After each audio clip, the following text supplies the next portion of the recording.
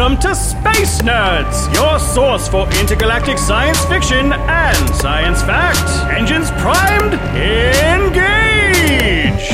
I'm Andy. I'm Sarah. I'm Doug. And I'm Jesse. And we are the Space Nerds Star Trek Club. Yow! Star Trek. We're meeting every week to talk about Season 1 of Star Trek Discovery. Woo! Get ready for Star Trek Club! To share your thoughts on Star Trek Discovery, email us at spacenerdspodcast@gmail.com. We are Space Nerds! Okay, ladies. We're rolling. Hit me with your best song. Okay. Yeah, that song. What did we do today? Can we have a song about a tardigrade? A giant killer tardigrade song? Oh, yeah. Okay. When you said, hey, okay, ladies, it made me think, like, what if it was like a sexy tardigrade song? Like, wow, wow, wow, wow. Hey, ladies. Wow, wow, wow, wow. This is the tardigrade. Wow, wow, wow, wow, wow. I like to eat spores. Wow, wow, wow, wow. Wow, wow, wow, wow. I look scary and big, but I'm actually tame as hell. Wow, wow, wow, wow. Threaten me, motherfucker, and then I'll dislocate your jaw. Wow, wow, wow. Nice. Well done. All right, welcome back to Star Trek Club. This episode of Discovery is called, I had to write this down, The Butcher's Knife Cares Not for the Lamb's Cry. What the heck is that? Is that a quote? I don't know. It's not. Not as far as I can tell. Did you look it up? Yeah, because I was curious, like, what it came from. Yeah. And same, what was the Context is for Kings also is not a specific quote, just something that... Yeah, Context is for Kings is a quote from the actual episode. Right. But at no point did Michael Burnham say to anyone else, "The butcher's knife cares not for the lamb's cry." Yeah, it's very TOS style. Yes, totally. I was just going to say that. It's one of these weird things, like, it's really echoey where I am, sorry. Oh, you sound fine. Okay. Yeah. When lots of people did not like Discovery, and that's fine. They can have their opinions. But one of the critiques was like, "Oh my God, they're so pretentious with the episode titles," which is true, but it's also in line with what Star Trek had been originally. Oh, absolutely. Yeah, that never bothered me. I actually kind of like that because like this like heightened language Shakespearean title of an episode goes all the way back to the original series, and it happened on Next Generation. It's you know, Babylon 5 does a really good job of that as well. These very, like, ridiculous titles. Yeah. Well, this episode is interesting. I don't hate this episode. There's parts of it that I think are very silly, but there's parts that I really like. This episode, I don't know. It's like a minute by minute experience in this episode because like yeah, I kind of like that, and then something happened. I'm like, what does that even mean? Like that makes no sense. And then something else will happen. I'm like, oh wow, that was really exciting and interesting. And then something else will happen. I'm like, oh my God, are you seriously doing that? Because that is really annoying me. And that's this episode experience for me. But I mean, I'm excited to get into it because there is a lot about it that I really do like. Yeah, there's a lot to talk about too. I feel like, and this is something we've kind of discussed in the previous two episodes, but or in the previous one episode that was split into, but or no, have we? Is this our fourth? This is our fourth. Oh my God! See, look at that. Anyway, in the previous episodes, that there's something about the language in this show, and I'm not complaining about any heightened language, but it's more like I'm still having a little bit of a hard time, even though this is my second go around, understanding everything that's being said, to a degree that I feel distracted by it because I'm just unsure if I'm missing anything important. And like one specific thing, kind of to go back to the Klingon and the subtitles, is that I am not a very fast reader. Yeah. I'm actually a pretty slow reader. And what I noticed in terms of the cadence of Klingon is that like some 3-word phrase or whatever will be up on the screen for a pretty good amount of time. And then all of a sudden there'll be a big chunk of dialogue that just flashes for a second and I don't get to the end of it before we've moved to the next thing. So there's something about the cadence of Klingon that for my reading pace is I'm challenged. And that just might just be, I'm a really slow reader. But That's a real critique. I this agree episode. with you. Yeah, I agree too. The first I had time to several times rewind it to catch what was going on. Sure. And I really think part of it is it's a shortcoming of the stylistic choice to have the Klingon be subtitled in that like weird Klingon font and not using something more traditional like, black background, white text, simple text to read. It's just like, here's giant Klingon text. And it just takes my brain a second. Charitably, I'm marveling at the beauty of the written word itself. And then they're already on to the next thing. Right. Yeah, and it really does, like, some long phrases just flash on screen for a second. And there's just not enough time to read it. I remember the first time watching this episode, I missed a lot of what they're saying. And you're a very fast reader. Yeah, this time I was able to follow it. And I think part of why I was able to follow it is because I knew what the fuck was happening because I've seen this before. Sure. Like, the first time I watched this episode, everything with Voq and L'Rell, I was like, what are they talking about? Yeah, I had no idea. And now, this was really interesting for me, like, knowing Voq and L'Rell's story and where it's going to go. I understood what was happening in this episode for the first time ever. And it was like setting up like a massive part of the story that I just did not understand the first time because it just didn't make sense to me the first time. I still feel like it barely makes sense, but at least I understood what I think they wanted me to understand. Without getting into spoilers, but knowing that there's spoilers that happen, this episode does have more interesting things on a second rewatch. For sure. Stuff that would have flown by, I think, first time through. Yeah, this is the first one that I liked more on the second viewing. Whereas the first two, I loved on the first viewing, loved them again.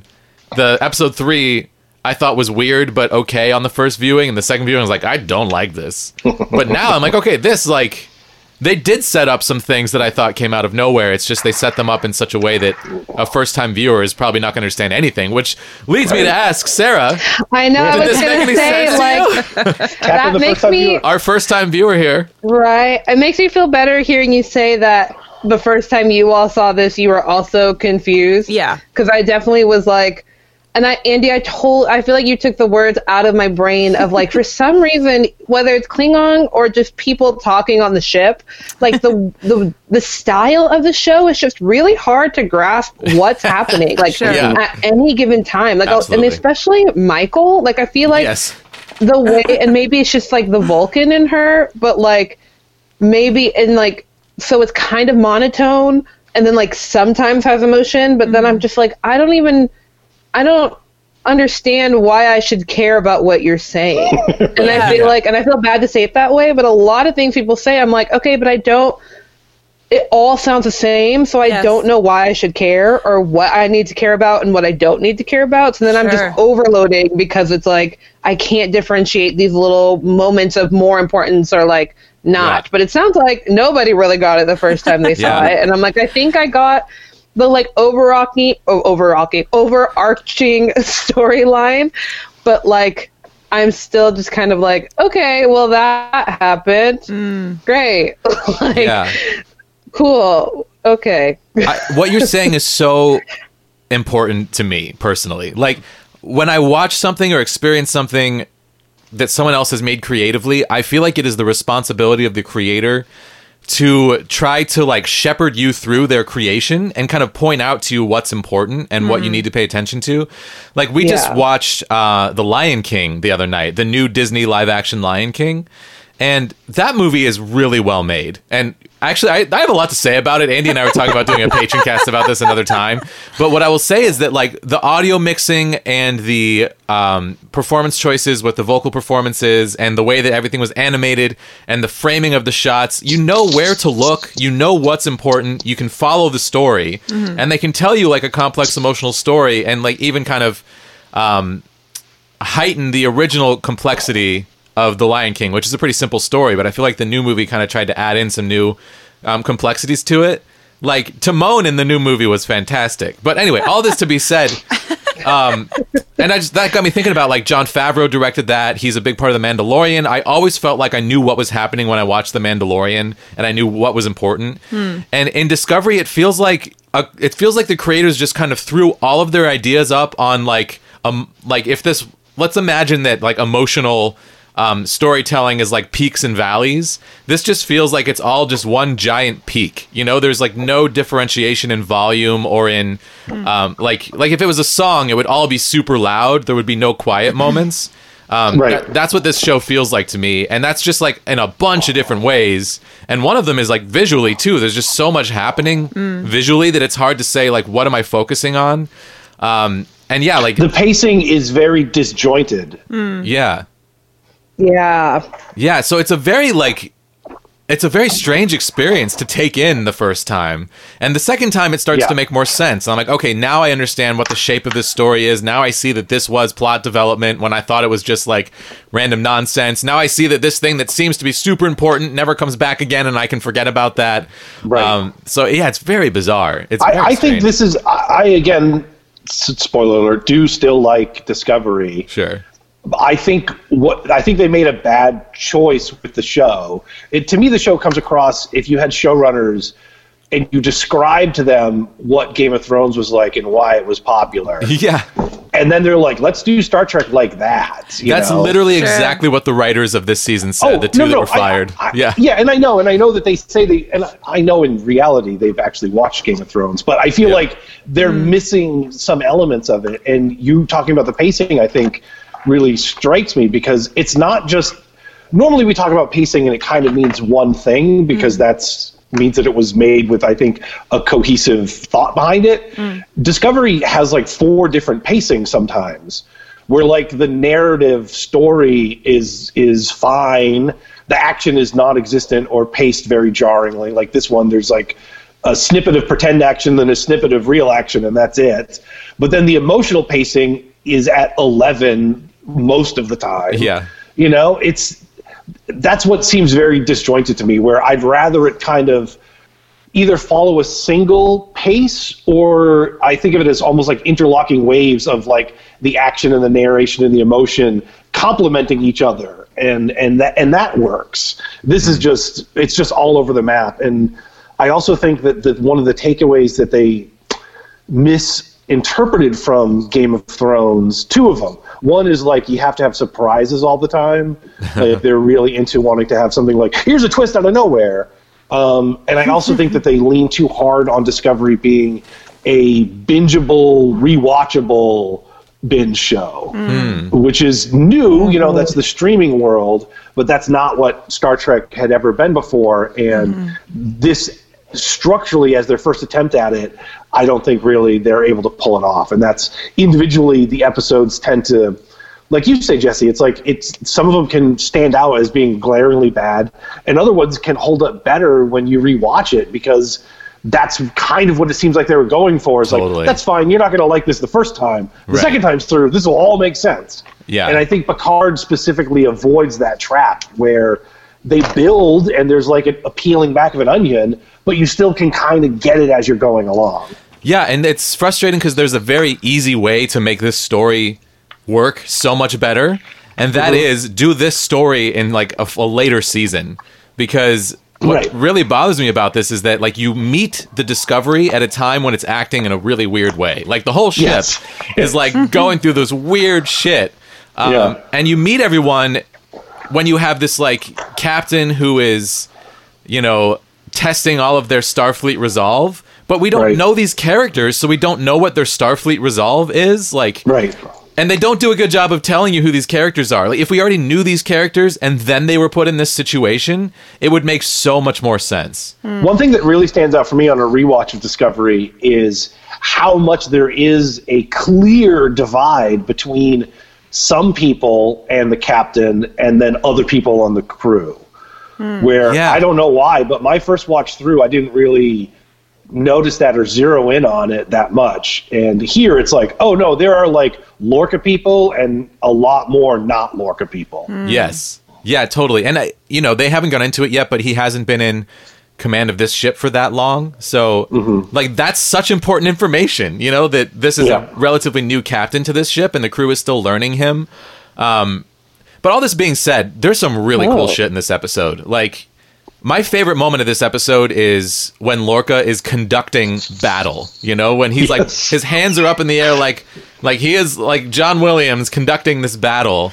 And it's really easy to miss, but like the battle tactic that they used was really interesting, where they do a jump away from this location and leave bombs behind that blow up the whole rest of the Klingon fleet. Oh. Which is so easy to miss, I but didn't is get that. really interesting. Like, Yeah, let's talk about Wait, that. that happens at the end? Okay. Yeah. Yeah. And maybe some other people are on the same page with me about this, but when those refugees or the other thing is they didn't even explain who these people were or what their colony was. they were miners the that were princess in danger. they were mining. It's a dilithium mine, isn't it? I think that's what they said. Or Well- Dilithium Planet. Well, they're basically mining what the starships run on. So, Okay, well that was unclear to me. right, because if you don't know what dilithium is, I'm pretty sure it was a dilithium mine. I might be wrong, but I mean, the gist is if you they're don't know what important to the dilithium, war. if you don't know what dilithium is, it doesn't make any sense when they're like, "Oh my god, the dilithium mine," you know? I'm like, "Oh my Yeah, god, no, not the dilithium mine," but like Well, someone There's else a couple is of like, I don't times know where what that they'll means. they'll as a throwaway they'll be like, "This will be the end of the war," and they Yeah. don't really explain why or what that means. And Or it's- what war? I don't think that's very clear. I do think that they try to emphasize that like these are just people that have to be saved. Yeah, Like, that was look, clear. these people who are Yeah. humans are There's a going to cute little girl and she's stuck with a bunch of other people. Yeah, and Andy said, "What war?" And that is such a good point because this is a Right. huge flaw in this season for me personally. The is that, war like, they're currently in, or a they're different at war against the Klingons because of what happened in the first know. episode. Well, that but, I understand. but like we have no context, and as I now know, context is for kings.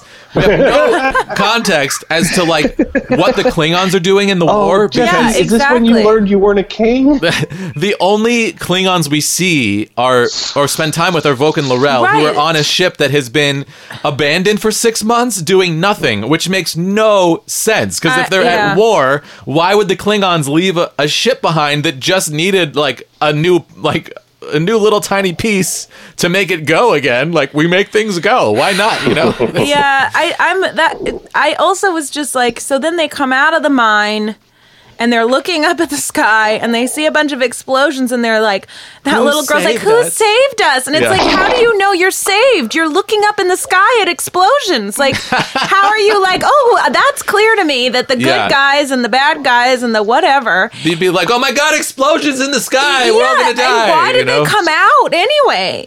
They leave behind a silver mushroom and then ride off into the distance. It was just so unclear Yeah. to me. And the other thing I really, speaking of Vogue and L'Rell, I really didn't understand what was, and again, maybe my slow reading, but I didn't understand what was going on with, I know she pledged allegiance essentially to what's To his name? Kuvma. No. Voq.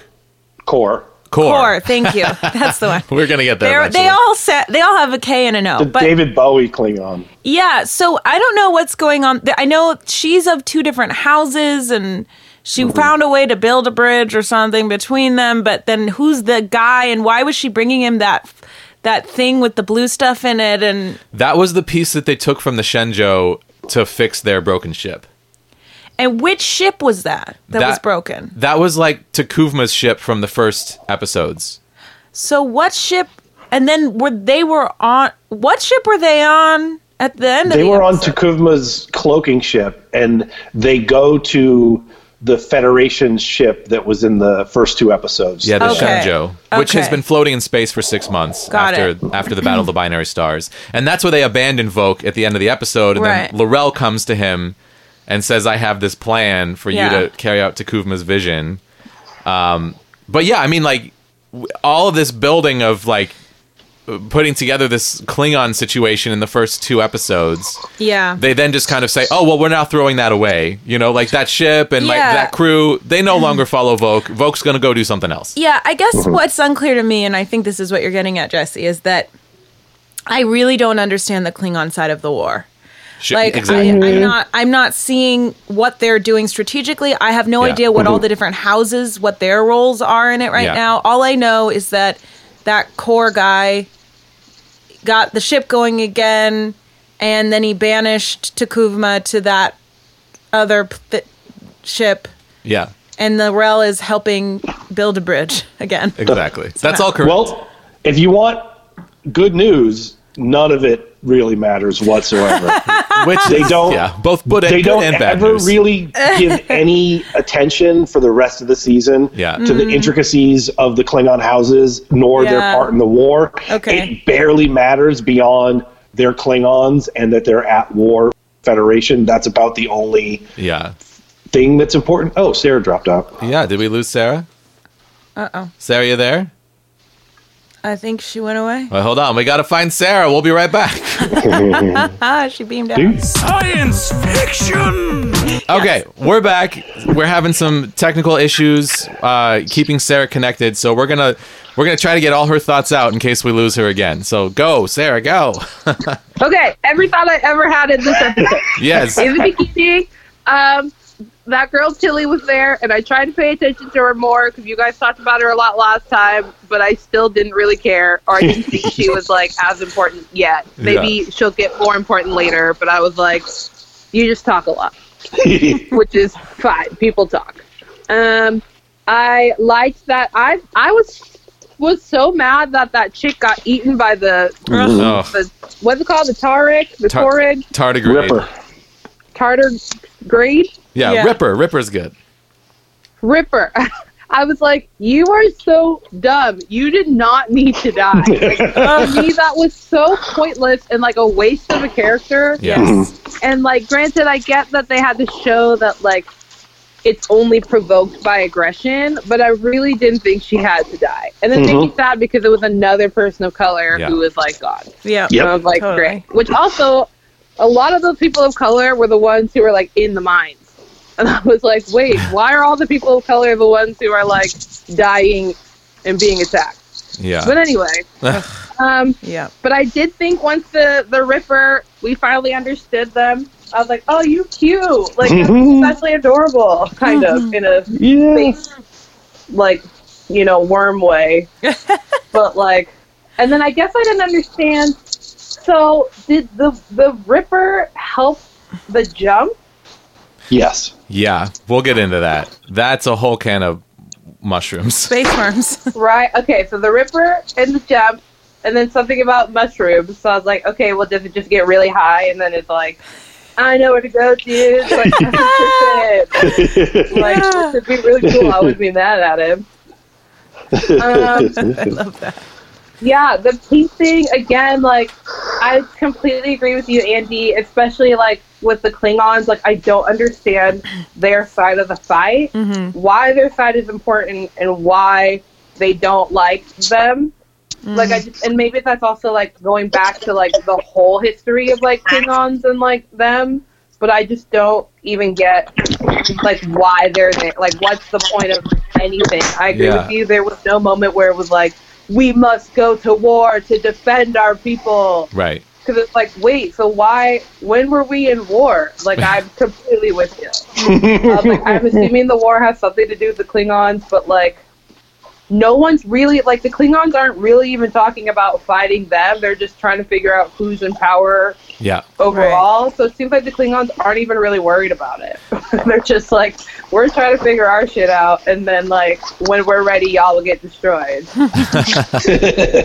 But we're figuring out. Because then, and then there was the chick, and it took me forever to realize she was a chick. And then I was like, oh, you're like a chick Klingon. And I was like, oh, you guys like have Klingon love. But then she, like, betrayed you, but to save you. And I was like, okay, I totally understand this storyline. And y'all gonna come from the back and be like, surprise, I'm still here, and I'm taking over. So I guess that made sense. I actually honestly don't even remember how the episode ended with the will.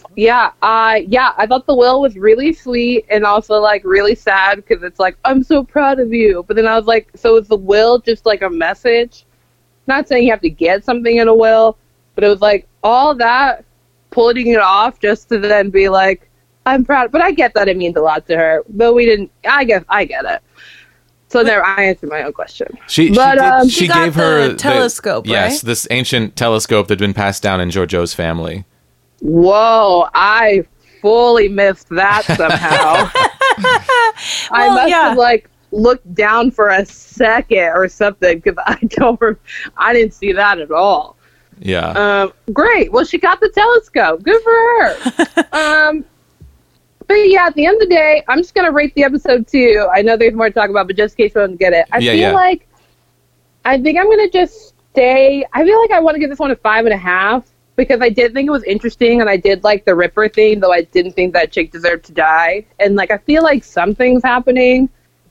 Granted, I don't know what it is, but it's like, okay, I do feel like this episode like got us more in some kind of direction that I don't know what it is, but we're going somewhere, so I guess that gives you a 0.5 point more than last week.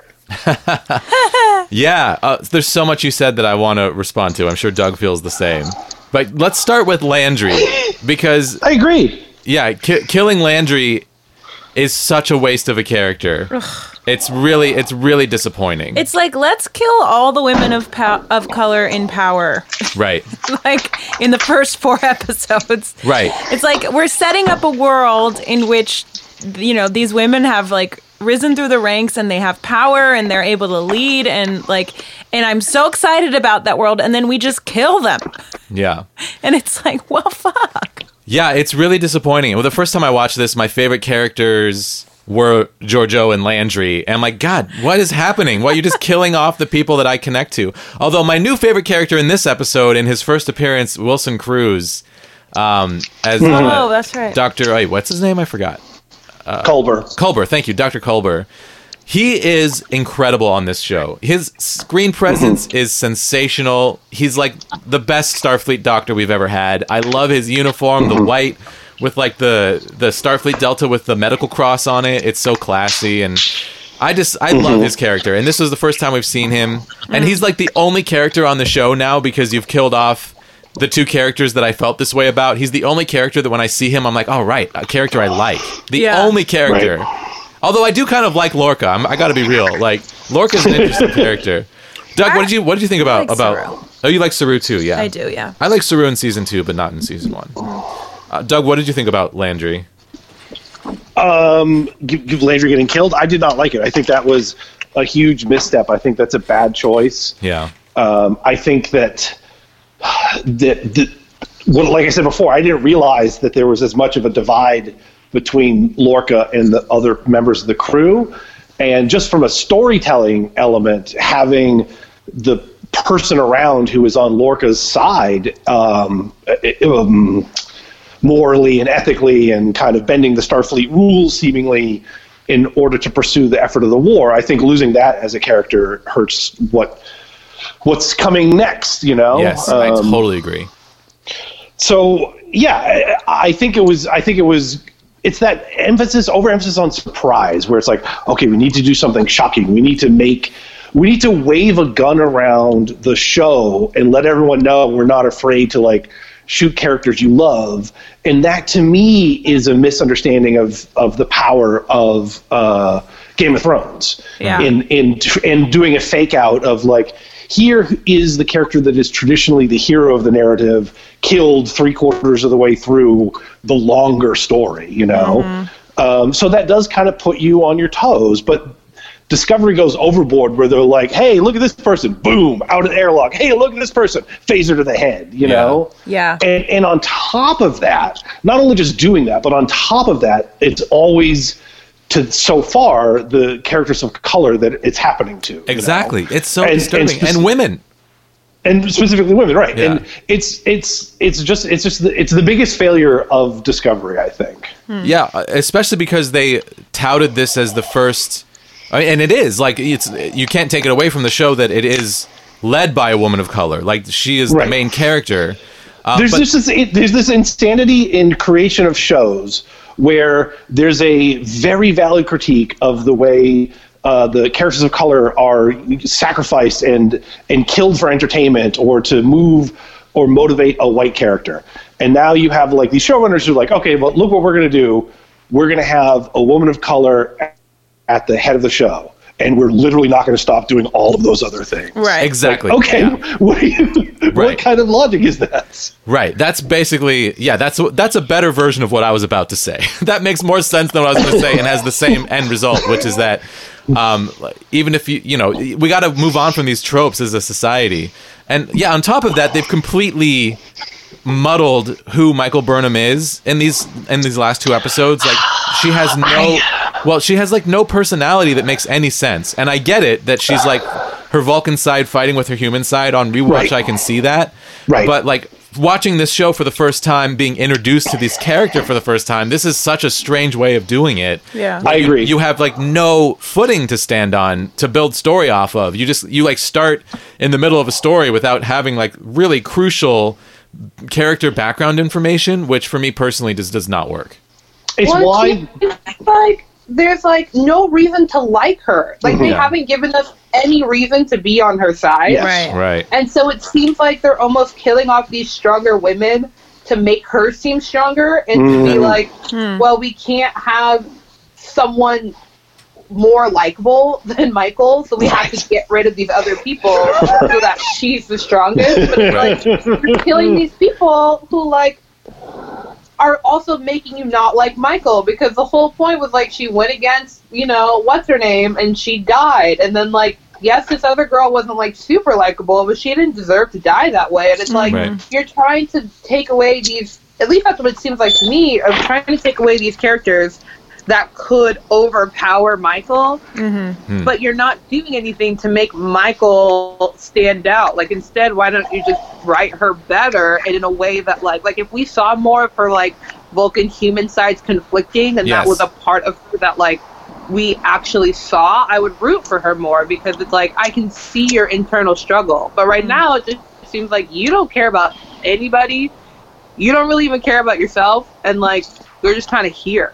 Yeah. And it's like I like this freaking Ripper bug thing right now more than I like you, because there's a full character arc so far with this bug and with these actual people. Yeah, the one thing that I feel like they've done so far to make you care about Michael is in this episode, where they're like, oh, look, Michael thinks it's bad to torture a sentient being. You know what I mean? And that's like, okay, yeah, that's everyone else is weird for going along with this.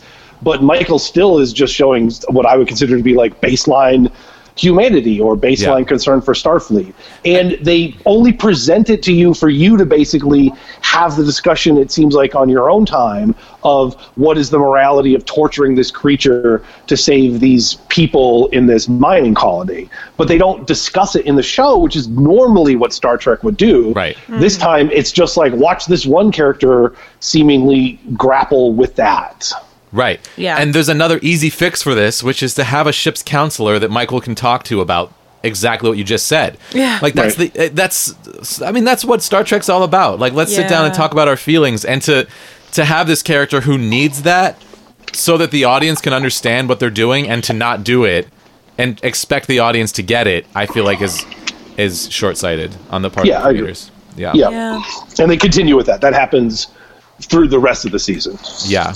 I love Landry as a character. I recognize that she's kind of villainous, but she's like the bad guy that you want to root for, because her performance is just amazing. She's only in these 2 episodes, which is like such a fucking shame, but when I first saw her, I was like, oh my god, this is a new character for Star Trek, and I'm so stoked about getting to know this person, and the fact that we don't get to is so disappointing. Yeah. Yeah, right away I was like, oh, I understand what Landry's arc this season is going to be after 2 episodes, especially this one. I was like, I see how it's going to happen, and then like at the end she'll realize like, okay, there is such a thing as going too far. Exactly. And then in season 2 we'll get more into like Landry and like why is she this way kind of thing. Yeah. So Yeah. I mean, it's funny. I just keep thinking about what would happen in TNG. And Yeah. I'm like, in TNG, she would have sustained all those terrible injuries, but then, Crusher would have been able to bring her back, Right. be like, keep her in the isolation chamber for however long, and da-da-da. And then she would have healed her, and then, like, she would have come back being more cautious and more caring, and, But also just the scene in which she dies seems so stupid. weird. It's bizarre.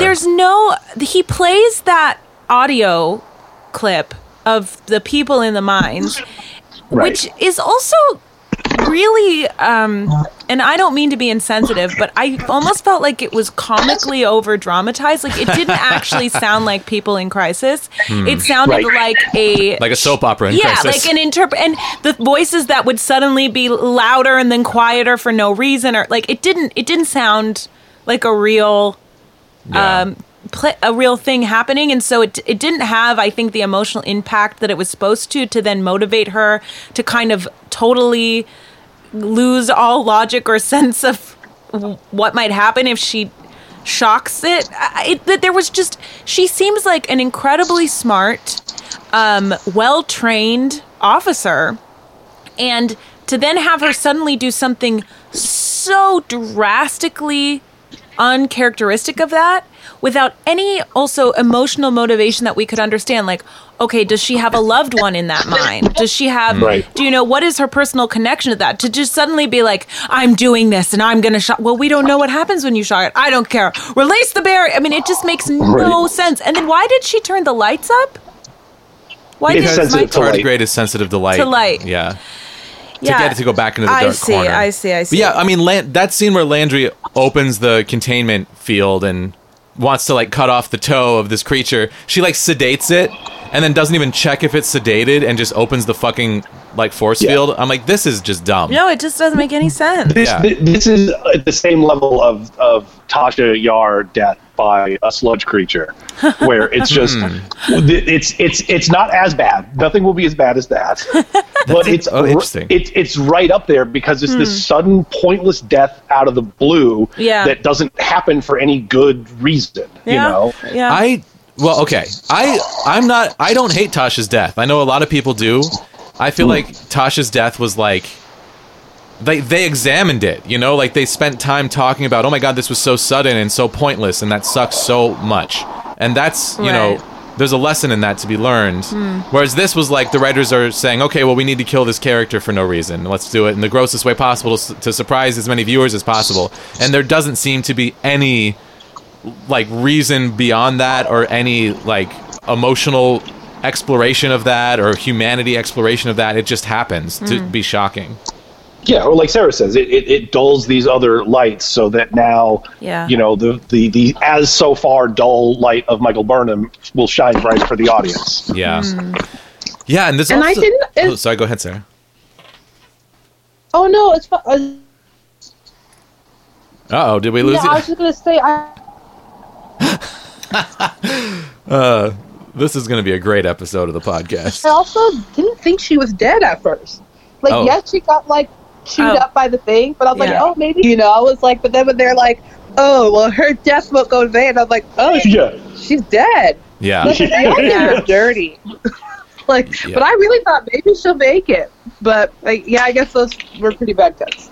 Yeah, I totally thought the same thing the first time. Sorry, like, Starfleet medicine is going to fix these wounds, but it didn't work out. Yeah, and Sarah, you also brought up Ripper. Like, did they use Ripper to power the spore drive? The answer is yes, basically. And it makes next to no sense. But they're basically saying, I mean, this is what they literally say. And let's talk about this, because I don't know if I'm understanding this right. They're saying that this creature has a star map of the entire galaxy in its brain. So so that's what they said happened with the tardigrade. But, like, what does that mean? Is that the impression other people got, that this thing has the entire star map of the galaxy in its head and they just tapped into that somehow? Yeah, I take it that the tardigrade acts as the navigator through the mycelium network. And unlike a normal navigator that sits at a ship and pushes button, this one they lock in a steel cage and then stick, you know, pokers into its tits and say, steer us towards the nearest star, and if you do a good job, we'll feed you some mushroom spores. Yeah, unfortunately, that's exactly what happens. But that makes no sense. That makes no sense to me. I'd say the science behind it is a little weak. A little. What's but science?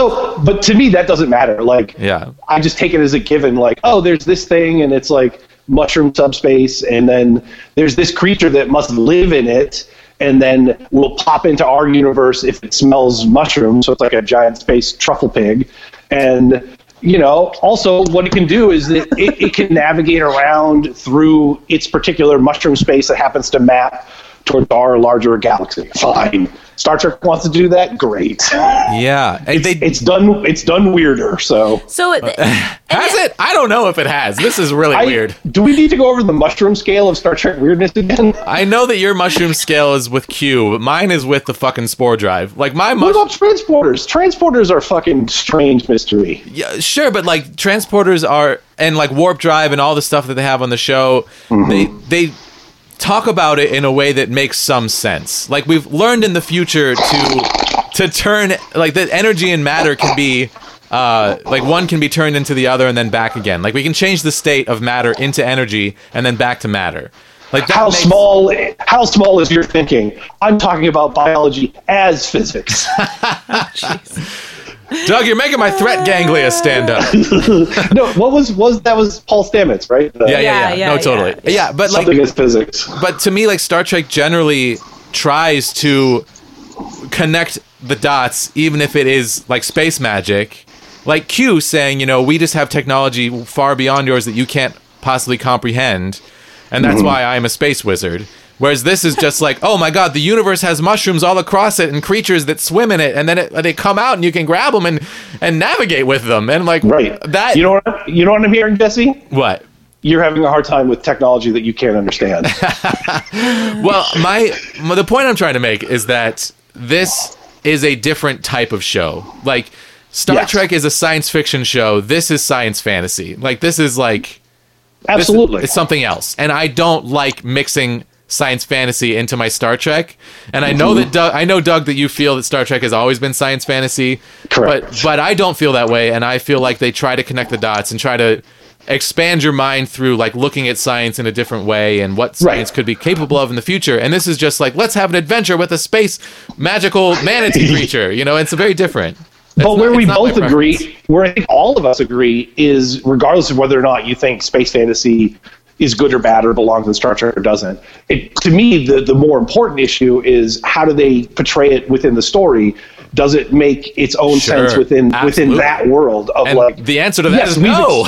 No, it doesn't make sense. Right. I feel like this is another thing where now that I'm watching it the second time, I'm like, oh, okay, I get what they're doing with the Ripper and the mushroom stuff and what the motivations for all that were and where it comes from. All of that made zero sense to me the first time through. Not at all. Now I'm realizing it's closer to like the Spacing Guild in Dune, where you've got these giant weird, worms that eat space drugs and then get so high they can be like, I'm going to transport you from here to here in a second. Yeah. Yeah. I mean, what else are you going to do in the desert?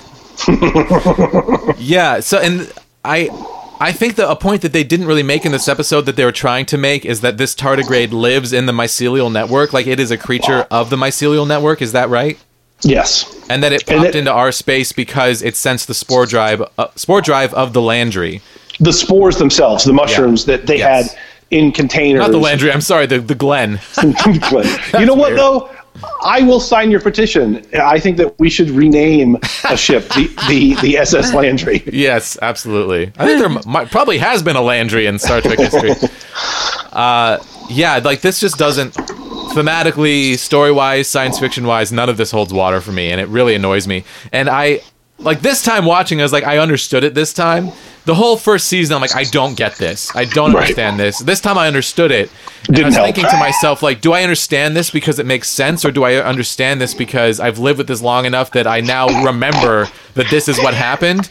And it's so interesting that, like, remembering something can help you understand it even though you don't understand it. Like, I feel like I understand this, but I fucking don't because it doesn't make sense. It is ununderstandable, if that's even a word. It's like Daryl Hannah and Splash, where you have just watched hours of TV and now you can suddenly speak English with zero context for anything that you've been consuming. Well, mermaids have higher cognitive function than humans, obviously. Wait, there's a point that I have a question about. Yeah. So, does the tardigrade? Yes. she was talking about how that there's similar species on Earth that exist microscopically, right? Yes, water bears. And is the idea that the tardigrade exists microscopically as well when it's within the mycelial network, and then it gets big so that it can... I think that there is no idea. I literally think that this is another thing that's just a throwaway. Like, I mean, tardigrades are fascinating creatures, and something that I've, like the first time I heard about them, I'm like, wow, that's fucking fascinating, so interesting. And the idea of having a giant tardigrade be a part of Star Trek is so interesting. But, like, the connection between Earth and the mycelial network, a creature that lives on Earth, and then a creature that lives in the mycelial network, and the mycelial network being across the entire galaxy, but there's an Earth creature that lives in it. Like, there's no logic in this. I don't get it. Yeah, me neither. So the answer is I have no idea. Okay. But I wanted to bring that point up, and thank you for bringing it up, Andy. Yeah, so, okay, what else have we missed in this episode? I liked the very beginning with the replicator lightning storm. Oh, yeah, that was so cool. That was very cool. I thought that. I'm like, what is this? It's like one of my favorite scenes in all of Star Trek now. And it's a shame that it's in this episode that I think has a lot of flaws in it. Yeah. But I still can really, really appreciate, along with just like the theme song and the opening credit sequence, which we haven't talked about, but every time I watch it, I'm like, oh, this is such a loving, well done opening credit sequence. It's fantastic. It just like bleeds Star Trek. It's really great. It's so good. And yeah, like I forgot what that was when we were watching. I'm like, are we in the Badlands? Where are we? Right. I told Jesse it's what happens when you rub your feet on the carpet really fast. I was like, what is this? And that's what Andy said. But then when you zoom out and realize that you're inside of the replication process for the first time in Star Trek history, seeing like submolecular lightning bullshit, it's cool. Which again is like great. There's some space magic right there, and we're in the heart of it. Yeah, totally. And they do this a couple of times in Discovery, also camera-wise, where they'll zoom in through an energy field, and then we'll hear it crackle as we pass through it. Yeah, in this episode, we like zoomed onto the bridge through like the bridge glass or whatever it is that separates the outside from the inside. Yeah, like during the battle. I mean, I thought the battle scene was extremely well produced from a visual standpoint, and like the ship just popping in out of the mycelial network, even though I think that's nonsense, I do think it's really exciting to like pop into a battle and then just like turn the tide of the battle with this brilliant strategy, with this like sort of like warmongering psychotic captain in his moment of like just kind of living in resonance with himself in that moment. It's really, I thought that was like really compelling television and really exciting. I mean, they'd kind of break it with that scene after where like they come out of the mines and like, who saved us? like Andy was saying before. But the whole like action beat there I thought was really thrilling. Yeah. I'm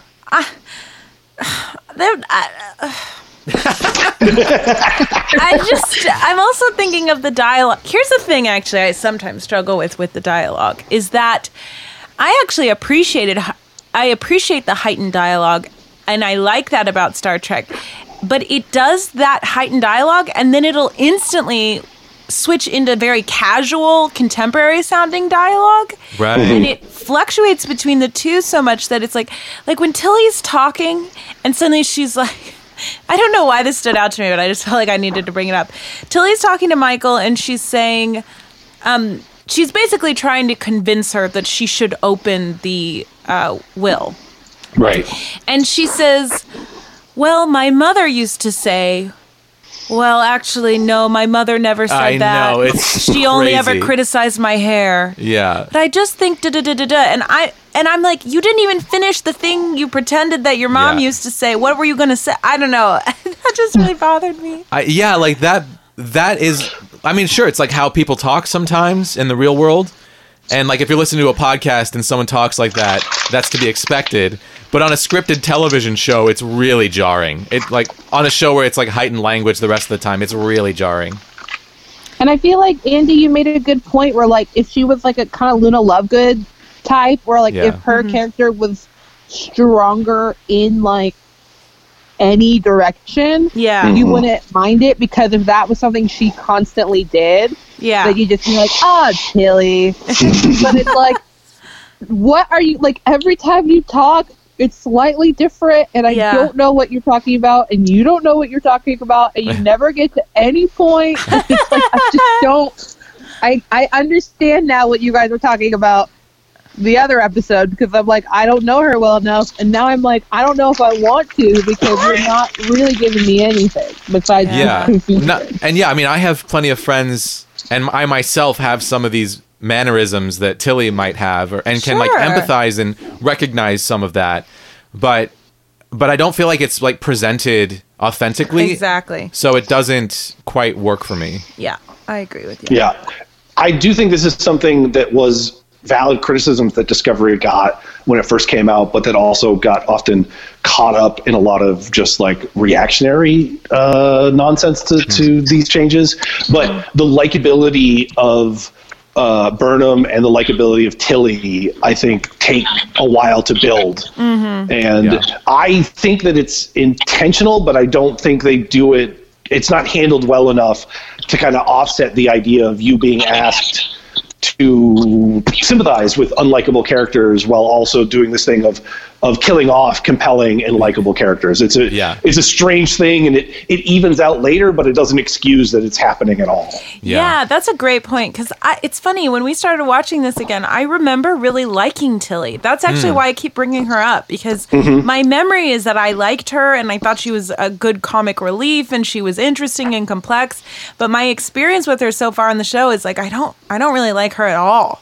So I think maybe, you're right. Maybe we just get there, and I don't remember how we get there. I think so, and I think the same thing happens to me, it happens with Burnham as well. Sure. And then as the switch happens with Burnham, though, the new critique that's looming on the horizon is that Burnham represents a Mary Sue character where she just always can do whatever is needed in the moment of crisis to solve all the problems. Yeah. This is like, we have a glimpse of it here where she kind of intuits this like, oh, let's hook this creature up to these things, But I think that we'll see it when we come to it. I think it comes by it, honestly, when they do have it, that Burnham is eventually a very hyper competent and likable character, a complex character, but it's a rough patch as they figure it out. That's Burnham, the Michael Burnham, the main woman character. that's her last name. Oh, okay. Doug, that's a great point. That's something I wanted to bring up. I was imagining to myself, because like Data is this character on Next Generation who always connects the dots, and if Data had connected those dots and said, oh, I think that this creature is the navigator of the mycelial network, I would have been like, Data, you have short-circuited. Like that, that makes, there's like no logical line there. And that scene really bothers me when Burnham puts it together, because I'm like, you didn't put anything together. The writers just wrote this. Like, this is not a human thinking something through. This is just a writer advancing a story, and in a completely inorganic way. Right. I think that they didn't play it up enough, but I did like it, and I really think it's intentional. I may be misreading in or taking more in than I want, but there's a line in here about, I think Michael says it, about Ripper, of like, we can't judge this creature based on one action. Yeah. Like and I was like, oh, this should be shown to us as like, Michael is bonding or feeling like, hey, here's this creature that everyone hates, that they think is a murderous, dangerous thing. I wonder who that reminds the audience of, Totally. Yeah, you're that right. is interesting. They I did like that. They don't play into that as much, though. The thing is, they set it up and then they kind of don't. They don't totally follow through with that. Right. Yeah. Also, can I speculate here? Now that she's gone, R.I.P. Landry, I felt like in an earlier episode that they gave this hint that like Landry and Lorca were doinking. Oh yeah, sure. And that I'm really saddened that didn't get to be explored. Yeah, their relationship was so interesting, because you have this captain who's like, we've never seen a warmongering Star Trek captain before, and then he has this loyal tactical officer who's just like thinks of him as like this brilliant military commander. And you're right, Doug, that is such great character development for Lorca. To lose that so early is just ridiculous. Yeah. Yeah. Although we did meet Admiral Cornwell in this episode. Yes. So I love Admiral Cornwell. She's another great character. Yeah. We'll get more of her. Yeah, for sure. Oh, yeah, that's right. Yeah. Oh, man, I just forgot what I was going to say. Damn. Oh, well. It was really important. Oh, I remember. I want to talk about the will, because, like, the will beeping for Michael to, like, accept it just seemed like a weird plot contrivance. Like, it's like that's something straight out of Harry Potter, you know, like your mail bothers you until you open it. It just seemed like a plot contrivance so that Michael could like put it off till the end of the episode, so you could have this emotional moment with Captain Georgiou. And to me, it just, all of that fell completely flat, and I felt no emotional connection. All I feel is mad that they've gotten rid of this character that I loved. And, like, here's just this lame reminder that we don't get this great character. And I get what they're trying to do with it. I get that they're trying to, you know, further develop this mother-daughter relationship that Michael and Georgiou had that we didn't really get a sense of in the first 2 episodes. And to kind of, like, drive home this guilt that Michael feels about being involved in the death of her mentor and captain. But it just, I don't know. It just doesn't touch me emotionally at all. I just like get bored in that moment. Am I just a heartless bastard, or I just feel like the writing is not captivating? I mean, I didn't even notice the whole telescope she had. So I feel like I don't think you're wrong or like heartless. I do agree that like it's just the way it was formatted, and maybe that's again like either like stakes or like pacing or like how the verbiage is, like, because it was kind of casual again, like casual. Why can't I remember what I was saying? But you know what I mean. And like, so it just seemed like it's like her thing was like nice, but we just didn't get enough character development from them. Yeah. And I also thought like Michael, I don't know, it just seemed underwhelming. And it was like, this whole thing just needs to be heightened, and then maybe I would have bought it a little more, or maybe I would have paid better attention. Or like weirdly less heightened. Like it seemed so formal. Like everything Georgiou was saying was so composed, and I do think that she was a composed woman, but I imagine if she was leaving a will to somebody that felt like her daughter, it would feel more, it felt like she was speaking from a script.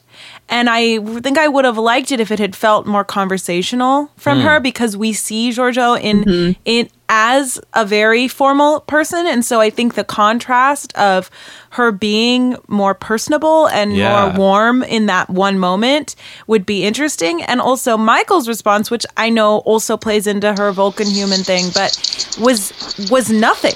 I mean, it was just, she just kind of stood there and watched it. Yeah, it's kind of infuriating, like, to not understand what Michael's thinking. Well, that's so often. Yeah, and I think that's right. When Sarah, when you were saying everything is said with the same tone, I don't know what to feel about it.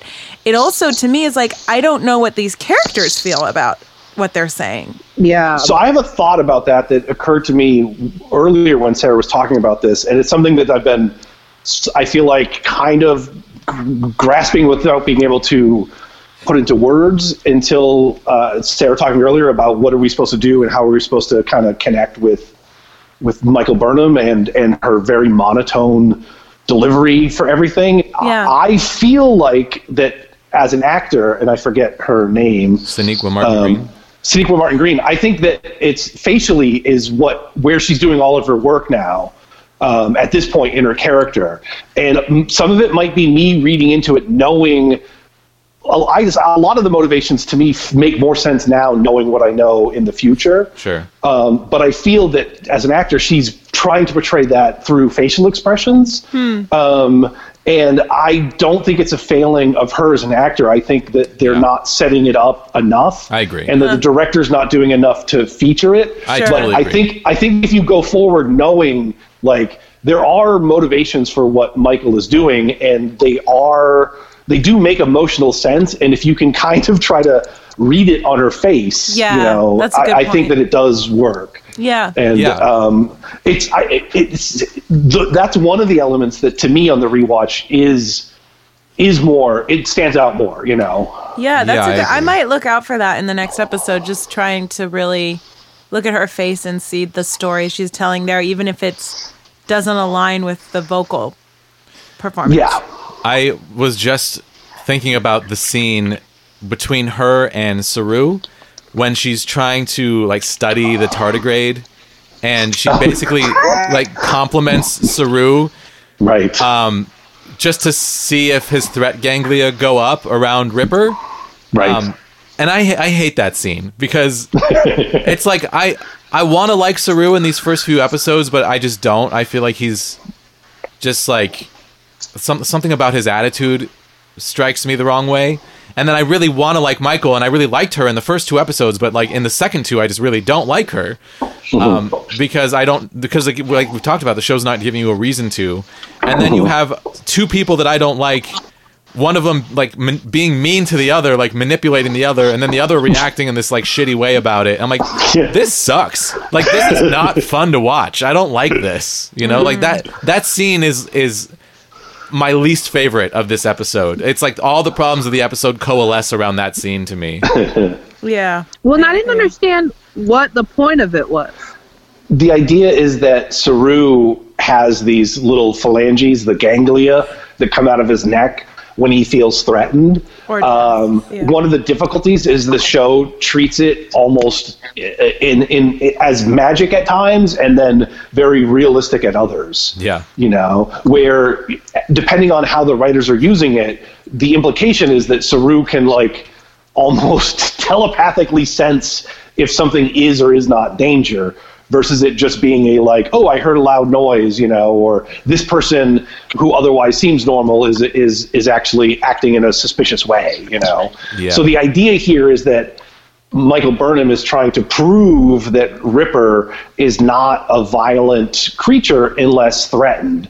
So if Saru's ganglia don't flange out, then that means that Ripper is calm and not a threat. But if his things did pop out, then that would mean that Ripper actually was a predatory animal. Yeah, and I haven't given much thought to how the ganglia work, but now that I'm thinking about it, it also doesn't make any sense. Like, he senses the coming of death, is what he keeps saying.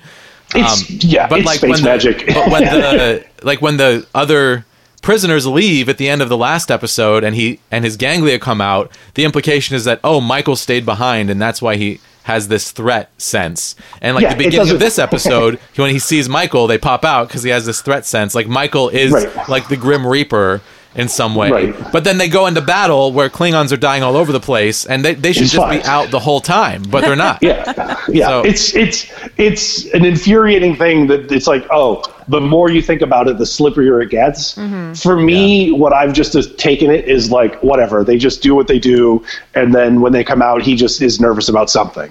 Yeah, know? And I mean, I really like Saru's storyline in season 2, like a hell of a lot. And a lot of this starts to make a little bit more sense when thought about through the context of like, this is how Saru feels about the world around him.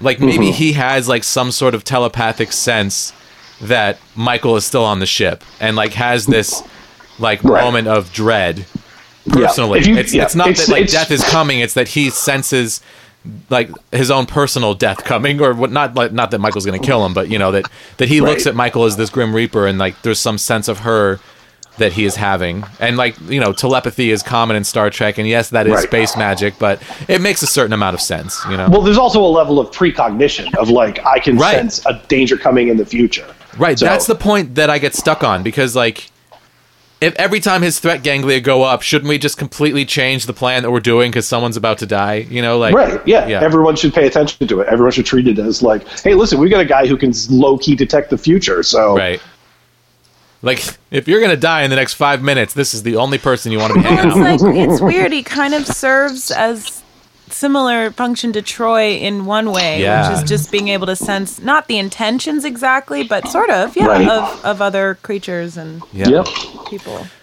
Yeah. Well, shall we rate this episode? I know Sarah's already put in, what was it, a 5, 5.5? 5.5. Yeah. Yeah. Doug, what do you think? I don't know, man. I've been torn. I keep bouncing between a 6 or a 7 with this one. And so I guess I'll just go 6.5, since I can't settle on it. That's fairly high still. Well, I mean, I like Discovery, and I have my criticisms about how this episode was done, and sort of the general structural flaws that go throughout the first season of Discovery. But, you know, when I was watching this the first time, I was still super invested in learning more about what was going on. And by this point in time of the show, I had felt sympathy towards Michael as a character. I did want to follow that more. I was, I'd say, compelled and repulsed by the character. So it's that, like, oh, it's an itch that I should not scratch, but I really do want to know, like, what's the deal with this dude? And I had sort of started to talk about it earlier. Like, I really liked the Klingon storyline that they were building, and it's unfortunate that they, like, this is pretty much as deep as it goes with all of the Klingon house political stuff. And they don't explore it anymore, but I wanted, like, warring houses of the Klingon Empire. Totally. All this kind of stuff. And we don't get more of that, but I still really like the cutting away to the Klingons that whole interaction is only enhanced for me. That whole storyline is only enhanced for me now, knowing where it goes, even though it doesn't go in the direction I want. And I think so much of Discovery is me being at times thrilled by what they do, and then frustrated by the directions that I wish they had taken instead. Yeah. What about you, Andy?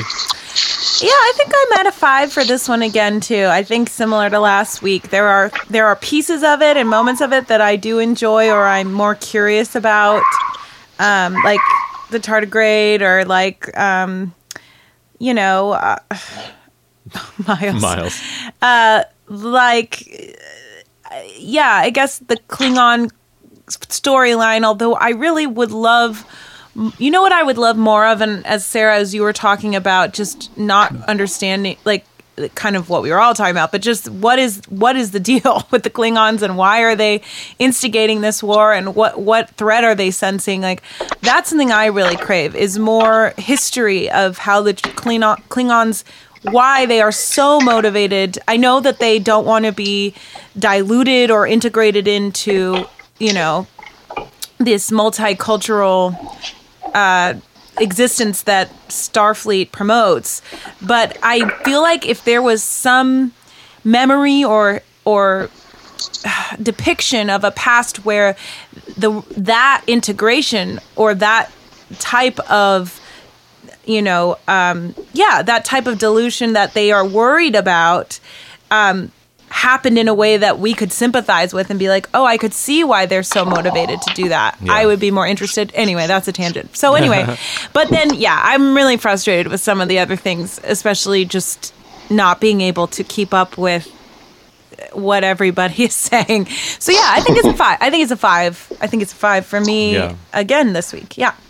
Yeah, I'm also like pulled in very conflicting directions in this episode because the stuff that I really like. I mean, there's some really wonderful moments. I do love that whole theme of like, this creature seems to be a predator, but let's try to examine it to find out if it is. And I don't think it is a predator. I think that it's just reacting. Like, trying to understand something that you can't speak to is such a powerful story in like E.T. and so much of Star Trek. So that's something that I really like. And I love that Michael's standing up for that. But then it's like so deflated by, Landry being killed in this ridiculous way, and like Michael and Saru having this horrible conversation that makes me not like Michael as anymore, and like they almost make me like her a little bit, and then they pull it away, and it's like, give me something that I like and that I can hold on to and sink my teeth in. Like the Klingon stuff, I actually kind of like in this episode. It's really confusing, but on rewatch, I liked it more than the first time because I've become more interested in these two characters than I was when I saw this the first time. Like L'Rell, I think, is a really fascinating character, and this is really like the beginning of her being featured.